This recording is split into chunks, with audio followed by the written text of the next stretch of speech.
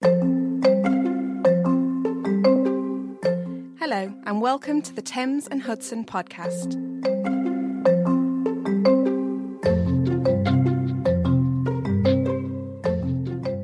Welcome to the Thames and Hudson podcast. My name is Ayo Ojo, a fashion journalism student at Central St. Martin's, and with me I have Tim Blanks. Tim Blanks is the current editor-at-large of The Business of Fashion. Over a 30-year career, he has also worked at some of the most respected publications, including the Financial Times, GQ, Vogue, and Fantastic Man. So today we are here to actually discuss Tim Blanks' new book with Thames and Hudson, Versace Catwalk, which is going to be published on the 28th of October. Good morning. Good morning. Good to see you at last. Yeah. So there's so many things to discuss about this book. I think where we will start is there any collection that first led you to your interest in Versace? I was drawn to Versace initially because of the way collections interacted with current events. So the first time that obviously that everybody knew the Freedom collection in the early 90s, and that was one of the most iconic, really one of the most iconic fashion moments in the history of the whole thing. But the collection that Gianni showed, the couture collection that Gianni showed just before he was shot, was the one that really took me. And then I felt I was personally engaged with the house after that, because in the 90s, I was kind of a Helmut Lang guy. And the minimalism versus maximalism debate, I came down fairly heavily on one side of that. I love fashion in the 90s. It was a brilliant decade for fashion, but it was that particular couture show, in the light of what happened subsequently, that I would say was my eureka moment. Yeah. So I'm quite aware that you have a good relationship with Donatella. So could you tell us more about how she is as a person? She definitely is one of my favorite people in fashion. You know, you wish people knew things about other people, some good things about other people. She's almost like an avatar in the eyes of pop culture. She has such a defined image, and people imagine, it's quite easy to imagine what would be behind that image. She is hilariously funny. She's so self-aware, and it's gratifying that a woman who has come through so much is the way she is, because life's thrown so many curveballs at her that she could easily have been very different, I think. But she has just risen above all those curveballs, and I think it's to do with her amazing perspective on things. I mean, obviously, she's been humbled by life and she has her insecurities, but she just has that cast iron sense of humor, which is, I think, one of the best armors you can have in life anyway. So I love her for that. That's amazing. So going further into this book is actually going to cover collections all the way from around 1978. And I think when you have a book that covers so many things and you have to summarize all of those things, what are the challenges that come across? Well, I've been working in fashion now probably for about 35 years. So since I was 5 years old. And the thing that fascinated me, because obviously I've been fairly embedded in fashion, doing all the TV shows and things that I did in the 80s and 90s and so on. What really struck me when starting at the very beginning of the Versace story was how differently fashion was covered in those early days. Later on, especially after the supermodel phenomenon kicked fashion into the sort of entertainment industry in a way, it seemed like there was such blanket coverage, and you really, really had to forage in those early years to get overviews of things. And fashion journalism was a very different beast in the 70s. So I think that the biggest challenge was really picking up the traces on all the things that I hadn't seen and the shows I hadn't been to. And that was the sort of fashion archaeology one.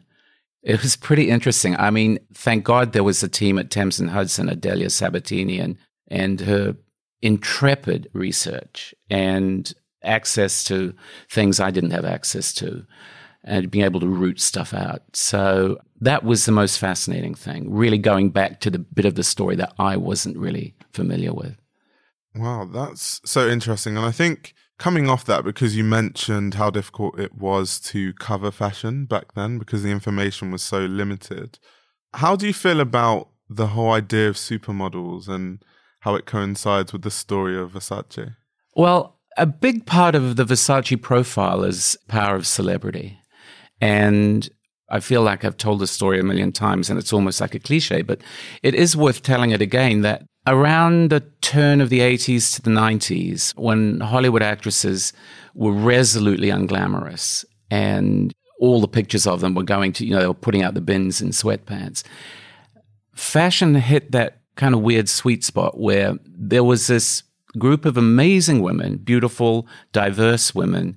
There was a group of incredible photographers, like image makers, designers who were like the directors, and then there were the really, really deep-pocketed advertisers who were like the producers. So you had producer, director, star, and image maker, cameraman, I suppose. And they just created this little crucible that was just like Hollywood in its heyday. And it had the same kind of effect on people. A mass audience got really caught up in these personalities. And there was a star system. And I think Gianni Versace was so instrumental, Gianni and Donatella, because it was Donatella kind of whipping Gianni along that this is what we should be doing, with a handful of really amazing photographers and magazine editors and so on, that kicked that whole phenomenon into gear. And then I think, because Donatella's role in the company at that point really was bringing people in, like Elizabeth Hurley wearing that safety pin dress. You can think of these moments that went beyond the red carpet. They caused this furor in the media.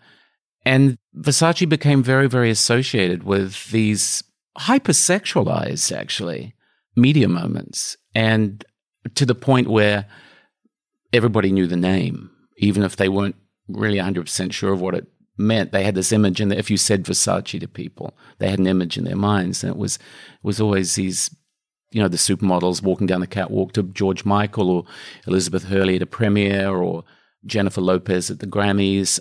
They transcended their context. And I think, you can't even quantify the financial fallout from stuff like that for a label, for a brand. Just to go further on that, what is it about Versace that draws celebrities to it? It's the power of fashion to change the way you see yourself, I suppose. The web they wove for celebrities was pretty wide. It was glamour pusses like Elizabeth Hurley and Jennifer Lopez, but it was also people like Sylvester Stallone and Bruce Springsteen. I mean, Donatella drew a very, very wide, cast the net wide and drew people in, treated them right. When those celebrities went to fashion shows, they were treated like royalty. And then on top of that, there was a sort of transformative power of the clothing. I'm very, very partial to the supermodel story. And I think that if there was a time where maybe everybody wanted to see themselves as a serious, engaged human being like Jessica Lange or Meryl Streep, they were the role models. Over that whole period where fashion became such a media event, the role models became literally models. That the glamour of a woman like Linda Evangelista was very seductive. And then you saw Hollywood thinking, look at these girls getting all this publicity.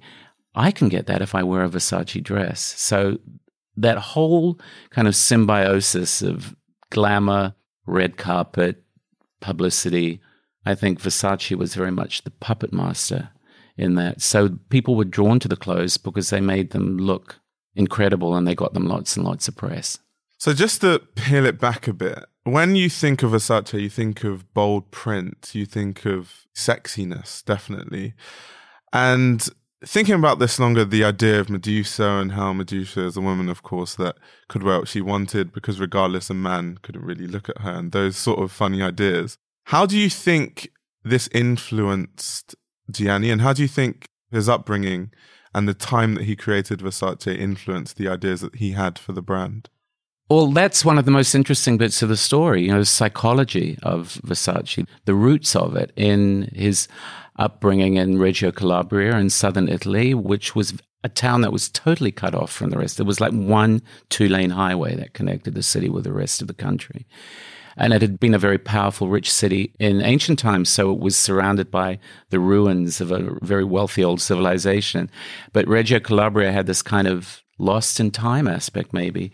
And I think for Gianni, his mother being an incredible dressmaker, and he was obviously seduced by that. Her fashion magazines were lying all over the place. He persuaded her to open a shop and then became the buyer for the shop and got exposed to everything that was happening in Paris at that time, which was incredibly feverish fashion scene. But I think the most interesting thing is that, an oft-told tale, his mother used to make clothes for the local hookers. And they obviously wanted to dress pretty, they wanted to dress seductively. It was good for business. And I think famously he said that, this was what shaped his sensibility, that clothes could be this incredible advertisement for womanhood.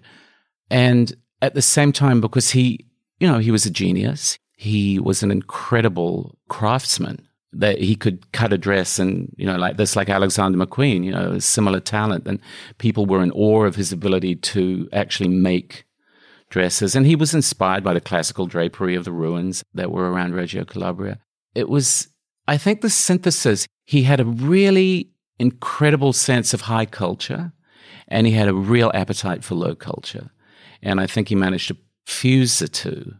That was the elevated spirit of Versace, and then this sort of spice that was there as well. It was a very interesting, irresistible combination, obviously, for people in the 80s, because it did feel, he understood the value of being overt, and just being brazen, and this is it, take it or leave it. Like, I guess in a way, people talk about Marmite, and I suppose there was Marmite fashion. I suppose there was a little bit of Marmite in the sense that it was really, really unapologetic.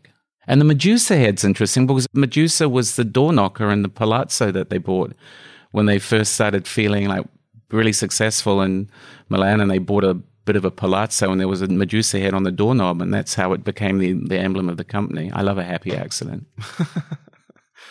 So what would you say, in your opinion, are the creative differences between what Gianni did and what Donatella does? I think that's pretty straightforward. As you said, Gianni was an expert in print and color and opulence. Donatella has always said that people got very caught up in that side of Versace, the sort of silks and the Rococo kind of decorative elements. But he was also a master cutter. And I think that she really plucked that out of the repertoire, because obviously when you have a woman designing for women, you saw the same thing, interestingly, at McQueen when Sarah Burton took over after Lee McQueen died. You saw the cut becoming a little more female-friendly maybe, and I think she went with cut. Obviously, the decorative element was still there, but I would say that was the big difference. Someone around my age, like early 20s, when we think of Versace, we think of how good Donatella has been as a world builder. Because when I think of Versace when I was younger, actually, Versace was the brand that was collaborating with music artists when no other brands would. And Versace kind of became that sort of cool brand that knew what was going on in the underground, but it was also high fashion at the same time. What are your thoughts on this? That was her. Remember now, she has been the creative director of that brand for longer than Gianni was. So she shaped those perceptions. I think he was opera, she was hip hop, or whatever the equivalent was at that time. She's always loved pop culture. At her parties, you'd always have the hot new group playing. I think that she has always just been so engaged by whatever is hot and happening. And the other thing, of course, was, like we said just before, she was very, very good at creating personal relationships with people. So I think, like, there were lots of kids like you who had this image of Versace, and then they become successful musical artists, and suddenly Donatella is like asking them to shows and things. Who wouldn't be kind of drawn into that? Also, the image of success that those artists wanted to project, I think Versace kind of embodied that image. It's like living a fantasy, isn't it? If you've, like you said, you had this image of Versace in your mind, and suddenly you're in a position where you can wear it and be at the shows and become associated with it in some way. It's exciting.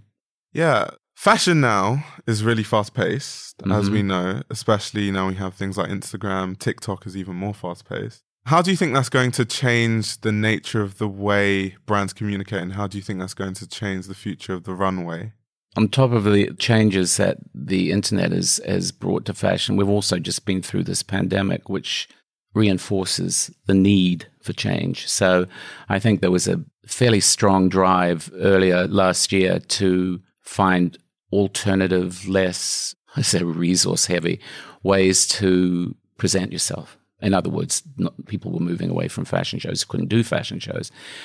I've just been in Paris, and it kind of looks like it's back to business as usual, which is disappointing in a way. I think there were people explored alternatives last year in really inspiring ways. I think we saw some wonderful digital alternatives to a live fashion show. On the other hand, you're at a live fashion show and you're thinking, the music's making my gut, quiver, my emotions are running high, blah, blah. You just don't get that when you're sitting in front of a screen on your own. So the whole notion of fashion as a communal experience I think it's impossible to shake. Where the show goes is the show stays where it is. That's what seems to be happening. There will always be people now who do really interesting things as an alternative. People are aware of that. I think that they'll maybe they'll maybe work with, strike a balance between physical presentations and digital presentations. I would imagine that is probably going to strike people as the best of both worlds. Definitely the whole notion of fashion as a performative medium, which we see with things like TikTok, is not going anywhere and probably will only get stronger, which is interesting because it does change the role of the designer. In a way, everyone's a designer, everyone's a model. It does change all of that. But what is going to happen with the internet when something comes along to replace TikTok in a year or so? It is so fast moving. It's a constantly shifting landscape now. And I think fashion will just move with it. So a big question that I'm sure a lot of people have, including me, is what were some of the biggest things you learnt, especially new things, going about writing this book? I'm not sure. It was more having things reaffirmed. Obviously, writing about 120, 130 collections, which was quite a job. There were collections that I hadn't really ever gone into that blew my mind. I was so impressed by what Gianni achieved. I knew Donatella's work very well. I think I've been to all her shows, actually. All the shows I think I've seen all her shows, couture and ready-to-wear. So I was familiar with her work. I wasn't as familiar with Gianni's work. I mean, I obviously had read about it, seen pictures. But the originality and the sort of iconoclasm was, I thought, really interesting because you don't think of a brand like Versace being, in a way, you feel you know it so well because you have those images. You have the models and George Michael music. You have Liz Hurley at the premiere of Four Weddings and a Funeral. You've got these images crystallized in your mind. And they're so familiar that you kind of lose touch with how iconoclastic some of his work was, how out there he was, how he introduced all these different elements and didn't try and sublimate them so that they were subtly there, like all his influences were sort of subtly absorbed in the big picture. He actually put them front and center. Even that metal mesh that became a sort of symbol of his work, he brought that into fashion. Looking at butcher's aprons, he did that. And they're so much a part of the fashion vocabulary. It's like, who made the first T-shirt? That sort of thing. You think somebody made the first T-shirt. And you don't often sit back and think, wow, every single thing that we wear was done first by somebody. And I think that was what's striking about the Versace story, how many things he did that were new and innovative, but also iconoclastic. So it's a funny idea somebody to sit down and read a book of 130 or so reviews of fashion shows. This is what I love about this catwalking series at Thames and Hudson, because it gives a reader credit for actually doing that, because it tells a story. It starts at the beginning and the story evolves. And when you read about Gianni Versace and then what Donatella Versace did with her brother's legacy, it's a story with absolutely everything. It's like an opera. but it evolves. So each collection, there's ideas like interweaving, and he goes back and does this and then takes it forward and does something else with it. And that's a great perspective, I would say. That's a very, very long way of saying, what did I learn? I learned that when you take a perspective on Gianni Versace and Donatello Versace's story, there's an awful lot to provoke and entertain and inspire. Did that answer your question? Oh, yeah, it did. Don't worry. I think it's so interesting. So something you mentioned was Alexander McQueen, him being known for being a master cutter, which is very true. And it's kind of strange that when people think of Versace, they don't attribute the same characteristics. Because no one knew. I don't. You can find Diana Vreeland, I think, the legendary editor of Vogue. I think she said something about watching him work was a revelation. Because he would sit as a little boy and watch his mother, who was a master dressmaker, watch her studio working on dresses. And I think he just osmosed it. But then you need that little bit of extra, whatever it is, the X factor, to take that childhood experience and turn it into this sort of magic that he made later on. But it's true. That is one thing that I didn't know. I didn't know that he could actually just take a bit of fabric and zoom, zoom, zoom, zoom, and there'd be a dress. I was not aware. And now that you've actually said it, I'm going to look deeper into it. Yeah. So what would you say is the legacy of the House of Versace?